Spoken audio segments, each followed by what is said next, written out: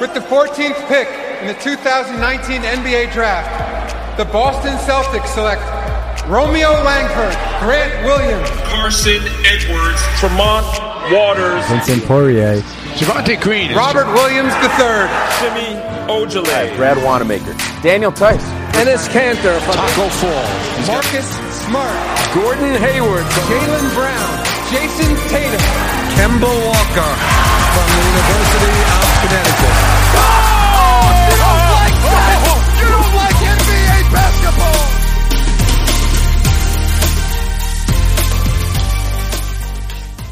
Hey guys, welcome back to From the Rafters, presented by Banner Town USA. I got Adam Taylor here from SB Nation. Yeah, what up? Thanks for having me on, Jack, man. Of course, thank you for coming. I appreciate it a lot. So today I thought with the trade deadline right around the corner and the All-Star break and all of that stuff, we talk about some potential trades that could help the playoff push. So I think the big name going around the market right now is Andre Drummond and the Pistons. What are your thoughts on that? Hell no. You don't want him? No. If you've ever seen me on Twitter over the last week, you'll just see feed after feed of me just giving out reasons why he's not a good fit. Okay. I would agree. I don't think, especially because there's no way to make the money work without giving up Hayward. Like, I was a big fan of it at first. I'm like, okay, we could use the rebounding. But the more I see Kanter play the way he's playing, I just don't think it's necessary for us to trade Hayward for a guy like Drummond. You see, the thing is, everybody gets caught up in the defensive rebounding because his numbers are so high. Yeah. And that's cool, dude. But the problem is the majority of those rebounds are coming off him getting blown by. So he's terrible outside of the paint. He's a great shot changer. He'll get guys to adjust their shot. He'll protect the rim in that aspect. He can get some blocks because he's a big, strong dude. But as soon as he's pulled out of the paint, he's useless, dude. He's the same as Kanter in that sense. Same as Steven Adams is another name. It's the similar thing with him. Maybe to a lesser extent with Steven Adams, but these guys, put them in a pick and roll, put them in an ISO position when they've been switched onto a wing or a guard, and they're not laterally quick enough to actually keep up with these guys, so they get blown by. And you saw it with Drummond the other day. If you go on my Twitter feed, you'll see where I've put a few, and he's kind of jogging up the court after a turnover. So those rebounds are all well and good, but they're coming because he's been screwed on defense, dude. People have just put him in a blender, and if they've been unsuccessful at the rim due to defense elsewhere, then he can go and grab the board. I completely agree. It's like you see the numbers and you think he's an amazing rebounder, and he is. I'm not going to knock him. He's one of the best rebounders in the league right now. But you got to think the offensive rebounds he gets too. That team around him is just full of average talent. They'll make some shots, but you got to imagine that those offensive rebounding stats are inflated because of the team around him too. You know what I mean? Yeah, it's similar to Russell Westbrook. Westbrook gets rebounds because teams prioritize him getting the rebounds due to how quickly he can push the action up the floor. Steven Adams' rebounding numbers were lower than what they would have been because the primary objective was let Russell get the rebound, let him run the floor and make something happen in transition or get to the bucket. With Drummond, it's let Drummond get the rebound because he's the biggest guy there. The problem is as well, Kanter's rebounding is actually more valuable than Drummond's simply because Kanter does most of his rebounding on the offensive end. So when you've got Jaylen Brown, Jason Tatum, Gordon Hayward all averaging on or around 7 rebounds per game, it's okay to have a guy who values offensive boards more because there's 3 wing players that generally there's one of those 3 on the court at all time that are going to be there to grab a board. Kanter can go and keep possessions alive, especially with a team like this where they can just all of a sudden hit shooting troubles and it'll last for games on end. Having somebody like Kanter there to kind of mop up those misses is really valuable to this team, and he's actually kept games close on multiple occasions simply because of that fact. I agree, and if you look at Kanter's rebounding, the last 3 games, he's had 9 rebounds, 19 rebounds, and 11 rebounds. It's not like at this point you can say the Celtics have a team without any rebounders. I tweeted this out at the beginning of the season when I saw Kanter play. I was like, the Celtics, for the first time in a long time, have a big that can rebound. It's the first time, I think, since Kevin Garnett that the Celtics have a truly, good rebounding big man. Like Horford, he was a good guy, but he cowered away from the ball on some free throws. Like those clips are iconic. And then like before that, we have Brandon Bass down in the paint. Like Cantor's the first guy on the Celtics who actually like enjoys rebounding and can get all of the rebounds. So when you talk about a guy like Drummond who makes a massive amount of money and we'd have to trade one of our like better playmakers and better scorers on the team, I just don't think it's worth it at this point in the Celtics season. You see, so Drummond is a better basketball player than Enes Kanter. I think that if you disagree there, then you need to watch a little bit more Drummond, just a bit more Drummond. I hate people that say watch more basketball. It's such an easy cop out. Just go online, watch a few game tapes of Drummond, watch his lowlights, then watch some highlights. But what you'll see is he is a better player, but not to the tune of $23 million extra per year. Yep. He's also on that player option now. Whether you feel like Gordon Hayward's going to opt into that player option then makes you decide, okay, so do you think Drummond's going to opt into that player option? Do you want either of those guys to opt into that player option, or are you trying to get some flexibility? Now, a common misconception is if Hayward opts out, then the Celtics have some available cap space next year. No, dude. Not a chance. No. The only good way this could work for the Celtics would be for Hayward to opt out and take a lesser deal with the Celtics, who own his bird rights, so they can go over the cap to do so, and kind of do what everybody was hoping Horford would do last year, take a little bit less over a longer term to get that security. Yeah. Difference is Hayward's at an age where he can go and sign a max contract elsewhere. I just don't see another team offering him that max. So if he's happy in Boston, that could be a scenario that plays out. I agree. I think Hayward would be crazy not to take that player option. I think Boston's a great fit for him, and I don't think another team would offer him that much money. Not that he's not a good player, just that he's not the same like secure player everyone knew that they had with the Utah Hayward. Now there's been all these injuries. I don't think he is going to leave Boston, in my opinion. But back to Drummond. If the Celtics aren't a good fit, which I agree with, where do you think he ends up? Because I don't think the Pistons keep him by the deadline. Where do you think they'll ship him off to? So one of the discussions was the Atlanta Hawks. The Hawks come close to a deal according to, I think it was NBA.com. I think the Ringer touched on it as well. But the Hawks weren't willing to give up any picks, especially for a guy that could walk at the end of the year. Yeah. I don't see the fit there personally. The Hawks want shooting from everywhere. Adding Drummond does not give you shooting from everywhere. Mm-hmm. It is the complete opposite. So that's just a ridiculous idea for me. The thing for Drummond is he's an old school center playing in the modern NBA. I agree. I just don't. There's so many things going on in the league right now that are like pushing shooting and everything, and that's just not him. It's kind of like the situation with DeMar DeRozan. Like he was such a homer, and Toronto loved him, but the league is just evolving to a point where DeMar's mid-range shot isn't as effective anymore. And he's having a great stretch right now in San Antonio and leading them back in the playoff push. But people like Drummond and DeRozan just don't have a true place on a like really contending team in the NBA. One team that I thought could be interesting is if you're Oklahoma City, would you trade Adams and some picks of the plethora of picks you got from the Paul George and Russell Westbrook trades for Drummond? I just don't see why you do that. Adams is locked in a bit longer, so you've got him on a secure contract. He's also probably a bit more mobile than Drummond, and there isn't much of a fall-off between Adams and Drummond either. Yeah. So really, if you're doing that, you're just packaging him to remove a few of the picks, which is not what you want to do when you're a rebuilding team. Granted, their rebuild's been expedited by SGA just playing phenomenally. Insane. He's been amazing. But I really liked him in LA last year. I caught a Clippers game when I was in LA last year, and he was impressive there. So I've followed him quite closely. I just don't see many places that fit for him. Part of me kind of casted a glance towards Toronto because they've got Gasol's contract expiring, and they seem to like their big man to kind of... The one thing good about Drummond is he can facilitate an offense from the high post. Yeah, not to Horford level, but he is a reasonable facilitator playing at that high post, which the Raptors like to do. Nick Nurse is quite a big fan of having a big that can facilitate.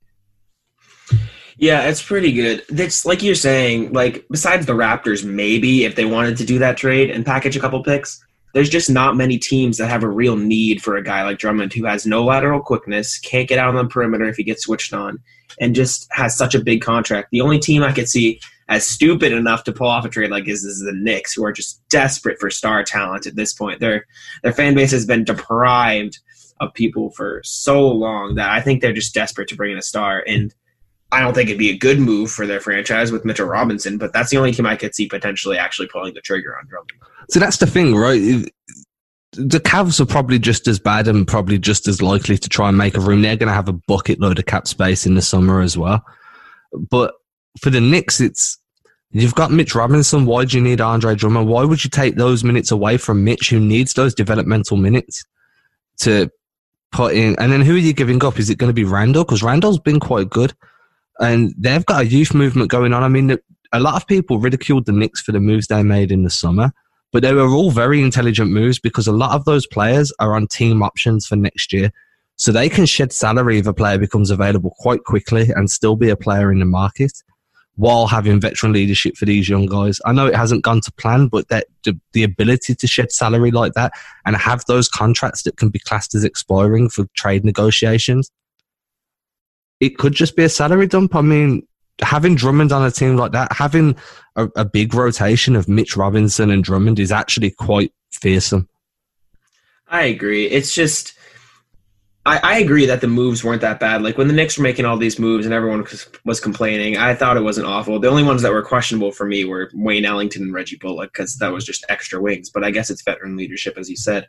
I don't know if it will fit well with Mitch Robinson. The Knicks would lack so much lateral quickness and being able to come out of the post because those two guys are just so dominant, like their touches down there, get all their rebounds, get all their blocks. But if you put them both down there at the same time, I just don't know what would happen. But, no, they definitely have to play one-on-one off at all times. Yeah, I agree. Another name that's coming up, well, not even coming up, but is just in the news a lot, Kevin Love, throwing a tantrum on the court, just doing whatever the fuck he wants in Cleveland.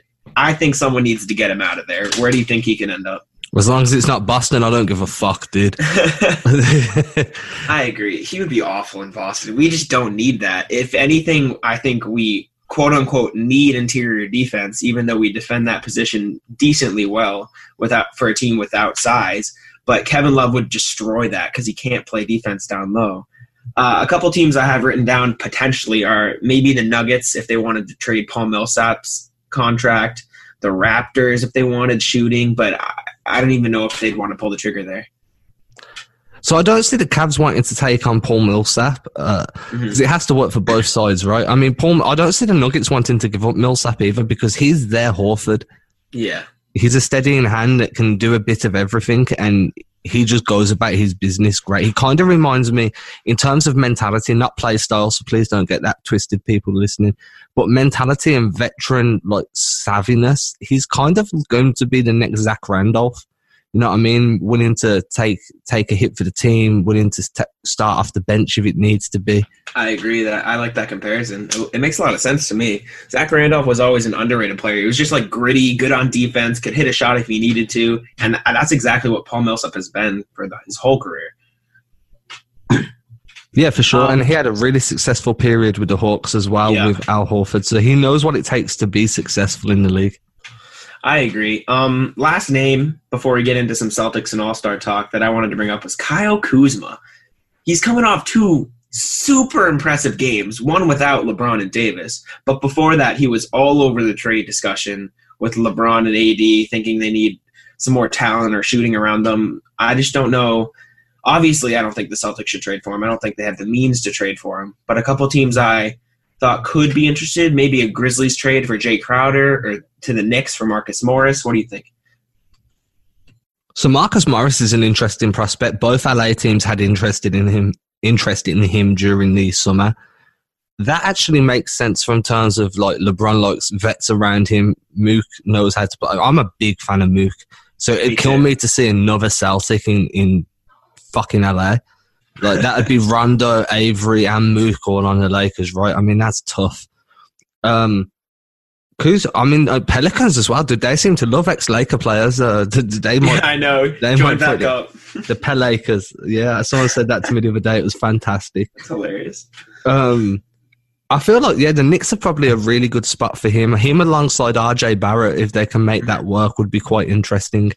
Frank's actually been a bit better since Fizdale left as well. So that's a nice young core to start trying to build something around along with Mitch Robinson. I agree. I think pairing Kyle Kuzma at the power forward position with Mitch Robinson's defense inside, it gives you a good way to stretch the floor, have RJ run the point forward, Frank up for his defense.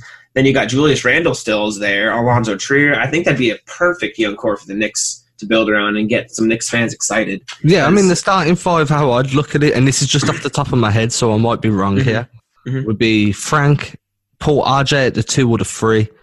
Yeah, I'd probably go Frank at the 1, RJ at the 2, Kuzma at the 3, Randle at the 4, because Randle can hit the corner 3. He done really well for that in New Orleans the previous season, and then Mitch at the 5. That's a solid young starting 5.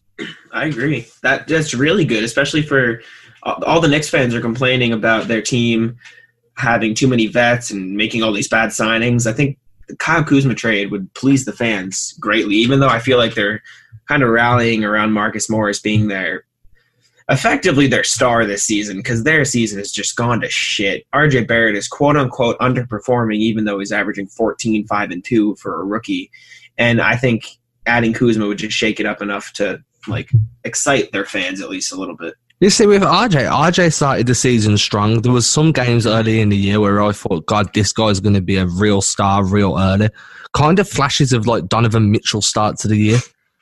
He just hasn't been able to be as consistent as what Donovan was for the Jazz in his rookie year.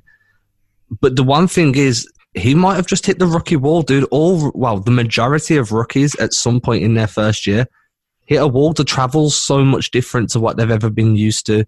Playing in different time zones on very, very close nights. Sometimes you'll play in one time zone on a Monday, and the next day you're at a time zone that's 3 hours ahead or 3 hours behind. Your body clock's fucked. So, especially for rookies, they don't know how to handle it. That's why veteran leadership is so important, to kind of show these guys how to take care of their bodies, how to regulate sleep patterns. These little things are what really why teams value these vets so much. It's why Gerald Wallace was on the Celtics for so long during the early stages of their rebuild, because he could help the rookies and the young guys acclimatize themselves to the rigors of the NBA.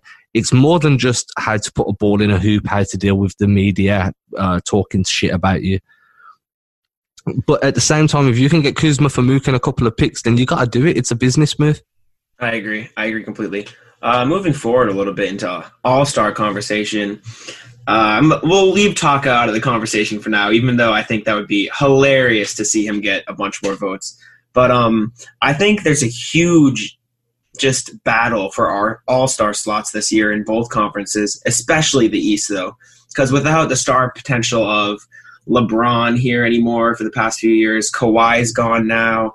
Just so many people leaving the East and so many more young guys stepping up to the plate. I think there's a lot more openness for new people to make the All-Star team. A couple people I've seen, one person in particular, I guess I should say, Trae Young. I personally don't think he should make the All-Star team, but I think he will. My reasoning is Devin Booker last season had crazy good numbers. I'm talking 26 points, 6 assists, but he didn't make the All-Star team because the Suns were awful. This year, the Hawks are, I think, maybe still the worst team in the NBA. No, second worst to the Warriors. But I don't think Trae Young should be an all-star because he's averaging crazy good numbers, but his team is just so bad. And there's other guys like Dinwiddie and Lowry who I think are on good teams who deserve it more. Okay, so let me ask you this. If there was better talent around Trae Young, or more developed talent, because he's got the talent around him, they're just not developed yet, his numbers would go down for sure, but wouldn't you expect his assists to go up because he orchestrates that offense? So his assist numbers could become elite level, never seen before level, because he can really move the rock. No, yeah, I agree. I think his assist numbers would go up, and in that situation, I would say he's an all-star. And it's not fair to him. Like, I think Booker should have made the all-star team last year. Like, he had great numbers, and I just think it's unfair to give it to a person on such a bad team when there's people like Dinwiddie and Lowry who are arguably leading their great teams to playoff spots. I don't think it's particularly fair to them to take a spot away from them to give it to a guy who's, first of all, he's so young. I'm not saying that has anything to do with it, but he'll have plenty of all-star appearances in his future. But I don't think it's fair to take it away from Dinwiddie and Lowry, are just the names I'm thinking of, since their teams are so much better than the Hawks. I mean, Dinwiddie's leading a team that's without its two best players. What more? He doesn't have that much talent around him, other than Jarrett Allen. I'm really high on Jarrett Allen. Karis LeVert as well, when he's not hurt, is good. Yeah, okay, I can see your train of thought. That's a fair train of thought. I like Trey, and I feel like him getting an All-Star appearance is beneficial to his development. It will put him around some of the elite players. It might help him elevate his game to the next level over the summer. Because that's what you're wanting at the moment, guys. They've got guys like Cam Reddish, DeAndre Hunter. Those guys are going to keep improving as well. That team, that core on that team is really exciting, young core. Whether it's too soon, that's a fair point. However, it's go on, tough. sir. I think he will be an all-star. That's my thing. I think Dinwiddie and Lowry deserve it more, but I think Trae Young will get the spot because he's just getting so many fan votes. And I think like at least some of the coaches and media will vote him in. So I'm like 80% sure Trae Young will be an all-star. It's just a matter, in my opinion, of does he deserve to be at this point. Yeah, and I think that's going to split opinion quite a lot. In fact, I'd like to see you do a Twitter vote about that tomorrow on the release of this episode or whenever the episode comes out. Because it's a good idea to gauge what other people are thinking. Some people are really high on Trey and other people are really low. So it does depend. I mean, people will argue as well that guys like Jason Tatum and Jaylen Brown are on a really good team, so it makes them getting their points easier. So there's arguments for and against that train of thought on both sides of the coin. Mm-hmm. I agree for sure. Another name I wanted to bring up, I made my list. I made 2 lists for each conference. I made a list of people I think deserved it and a people of who I thought will get an all-star appearance. One of the guys I don't think deserves it necessarily right now, I didn't have Kyrie on my list.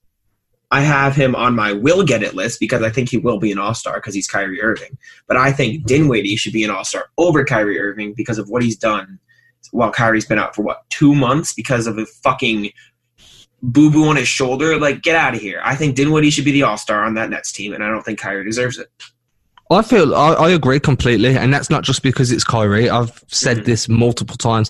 I remember when Kobe done his ACL towards the end of his career, and he didn't play the next year, but he was still like top 5 in fan voting. It's like Curry right now. Yeah, dude.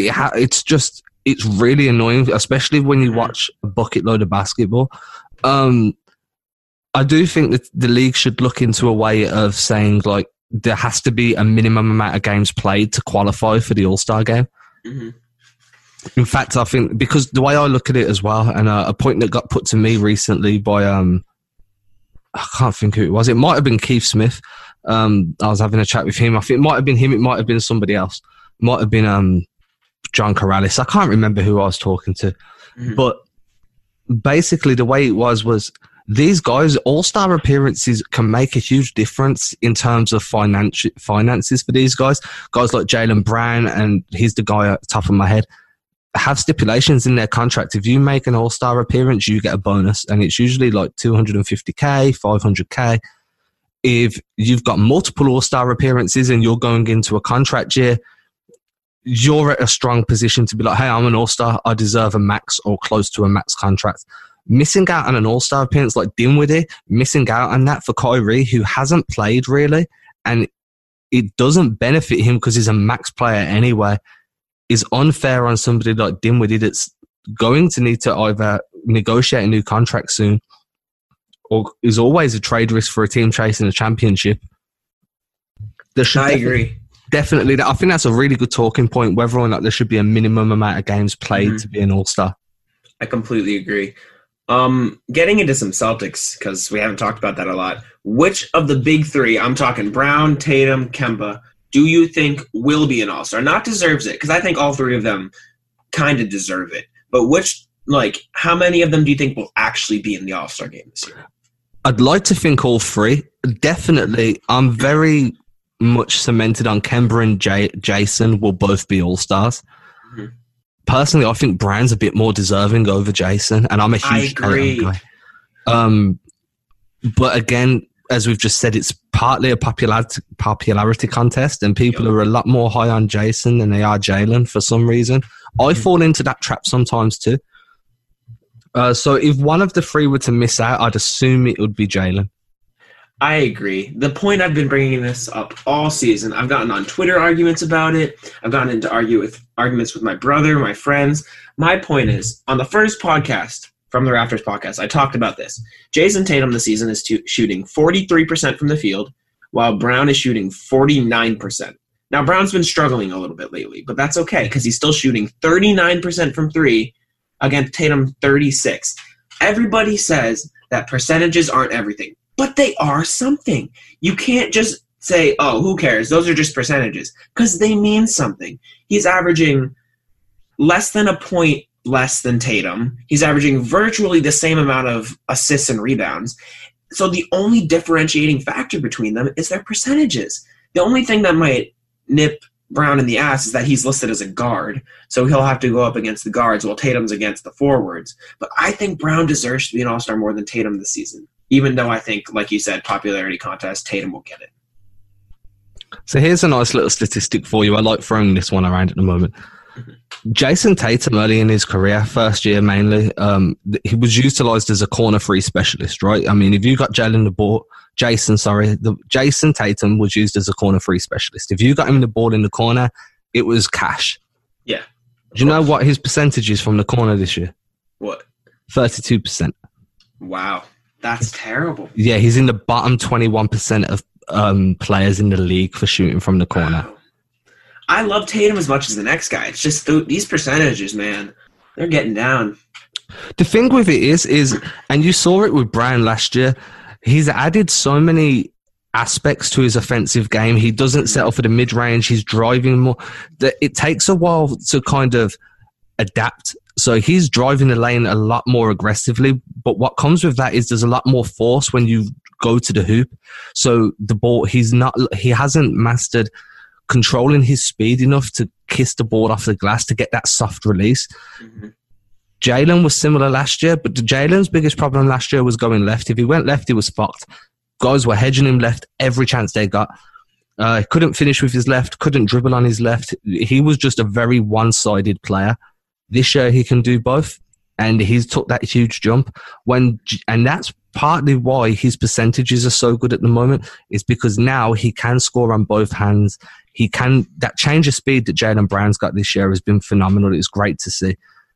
When Tatum learns to do that, when he learns to finish with both hands and control his speed and control the way he releases the ball off the glass, those percentages are going to skyrocket. And when they do, he's going to cause a huge issue. I wrote an article about this recently on Celtics blog.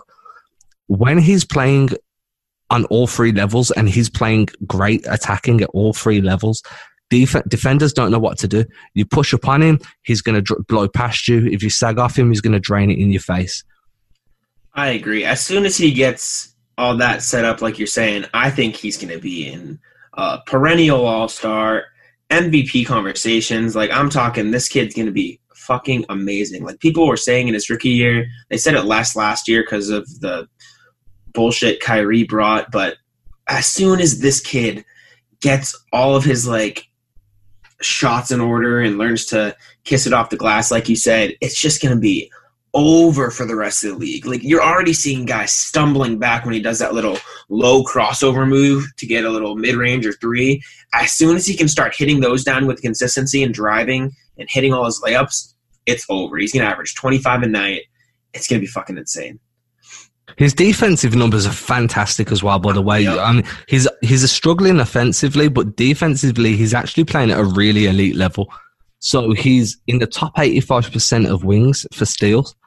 He's also he's in the very top. He's 100th percentile for rebounds off of free throws. Defensive rebounds off of free throws, Tatum's grabbing 44% of those. He's elite. Him and Brown. Brown's a great defender too. We have solid defense, especially for a team that everyone says, oh, they don't have a big man. They can't be effective inside.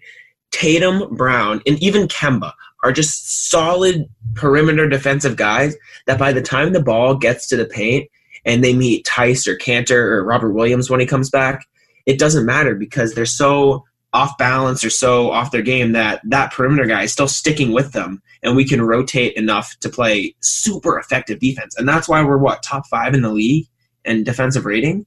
It's crazy to me that people think that the Celtics need to trade, going back to the beginning of the show, that we need to trade for a guy who can alter shots inside when we have such good perimeter defense and just good enough guys inside that it doesn't matter if they get by those. If the Celtics were going to make a trade, just returning back to that, I'd much rather them make a trade for scoring off the bench. I agree, 100%. Bertans has been a name that's been thrown around quite regularly recently over the last week or two. I don't see that happening. I think that there's going to be a bit of a bidding war for him towards the trade deadline. I don't know if Boston has the assets or will be willing to give up the assets it would take to bring him in. I agree. Another guy I was looking at, I wrote an article on this. Bryn Forbes on the Spurs doesn't make a lot of money. He makes around I think it was $2 or $3 million maybe at most. He's a solid shooter. He shoots around 40% from 3. He can get his buckets. He can sit in the corner, hit his shots, and we wouldn't have to give that much up if the Spurs decide to blow it up or get younger, because they're in the playoff hunt right now. But if they start struggling before the deadline, they could start shipping off a couple assets. Maybe we trade. I hate to see these guys go, but maybe Semi Ojeleye and a couple seconds to get Bryn Forbes. That wouldn't be that bad if we have another shooter off the bench. Yeah, I mean, the thing for Ojeleye is what screwed him over is the emergence of Grant Williams. Grant Williams does everything Semi does, but better. I agree. Semi is probably one of the most expendable members of this roster at the moment. Bryn Forbes just pulled up his details on cleaning the glass. Okay, so he's shooting at 80% from the short mid-range, which, just so everybody knows, is inside the 14 feet. 4 to 14 feet, he's shooting 46%, 80th percentile. 45% on the long mid, which leaves him at 45% from all of mid-range, 37% from free. Yeah, I'd be happy with this. He'd be a solid backup wing. He'd probably a lot cheaper than Bertans. That's a really good idea. That's what I'm saying. He's only 26 years old. He makes not a lot of money at all. That's the important part, I think, to look at here. Because all of these guys we're talking about, Drummond or whatever, have such big contracts that it's hard to trade for them. But a guy like Bryn Forbes comes along, easy guy to trade for, makes his shots, just a solid guy off the bench. And like you said, Grant Williams playing all the defense Semi Ojeleye does, expendable guy like Ojeleye can't hit his shots consistently. Boom, Bryn Forbes, 6'3" wing, 26 years old, hits his shots. That's what we need. I'm tweeting this out and giving you the credit for it as we speak, by the way.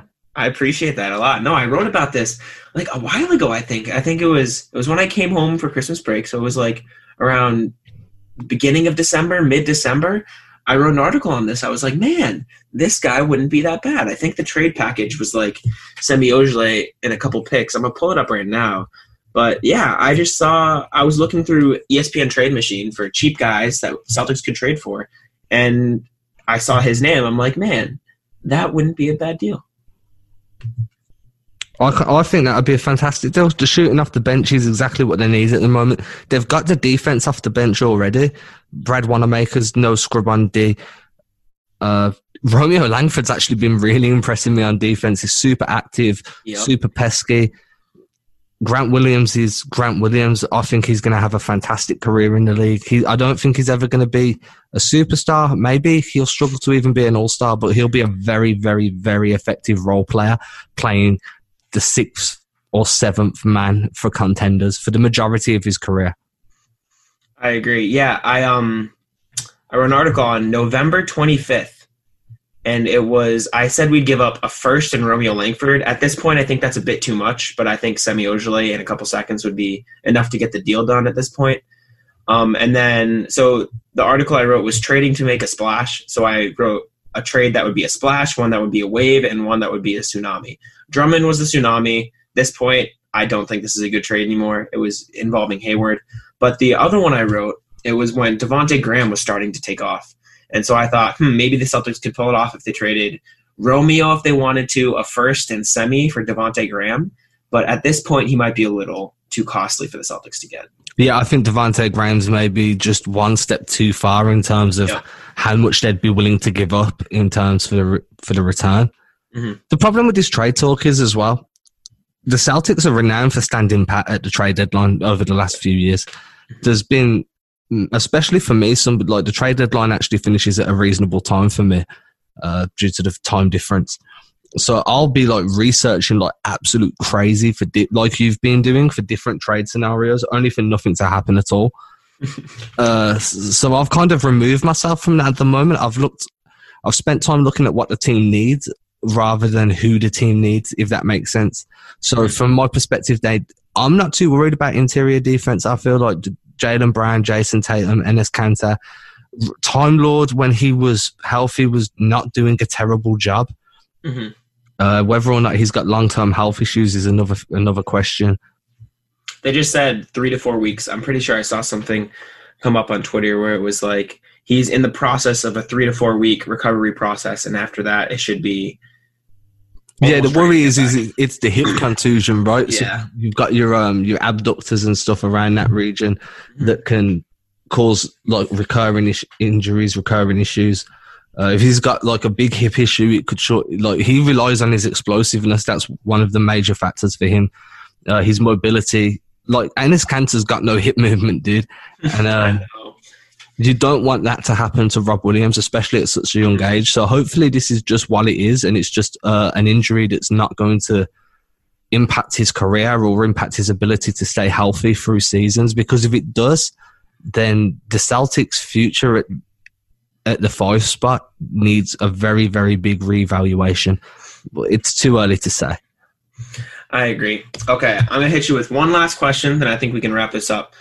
Broad question here. What are I just wrote an article on this, conference finals matchups, and then who do you think's making the NBA finals this year? Huge question. Conference finals is Clippers-Lakers and Celtics-Bucks. I agree completely. What about your finals matchup? My heart tells me it's going to be Celtics-Lakers. I agree. I said the same thing, but my head tells me it's going to be Bucks-Clippers. Yeah. Ooh, Clippers over the Lakers. I still have the Lakers over the Clippers in my head, but it's just so tough to tell for those two teams. Yeah, I just I just dislike the Lakers, and I like the duo of to be honest, I like the duo of Kawhi and Paul George. Yeah. Anthony Davis can get injured at the drop of a hat. He's always had back issues. LeBron's not any younger. Is he still capable of taking over an entire series at the end of the year in the finals? Is it against Kawhi? I mean, that's something that's tough. Yeah, it's something you have to question. Kawhi's probably it's going to be a tough one, but definitely Celtics to the finals, especially if they finish second and they don't see the Bucks until the conference finals. I agree. The only thing is stopping Giannis. That's going to be the key. I think if we can figure out a way to switch Brown and Tatum on Giannis the whole series, maybe some Ogilvy and Grant Williams if necessary, I think that's going to be the key to the Celtics beating the Bucks in a 7-game series. Just not even stopping, because you can't stop that man. He's too good. Just slowing him down from getting to the rim at some point. Because like we've been talking about, Kanter and Tice are they're good inside. They can hold their own. But Giannis is a different monster. I think we need to try to keep him on the perimeter as much as possible. Oh, for sure. The only problem is he's starting to hit threes. I know. That's terrifying. It's so scary.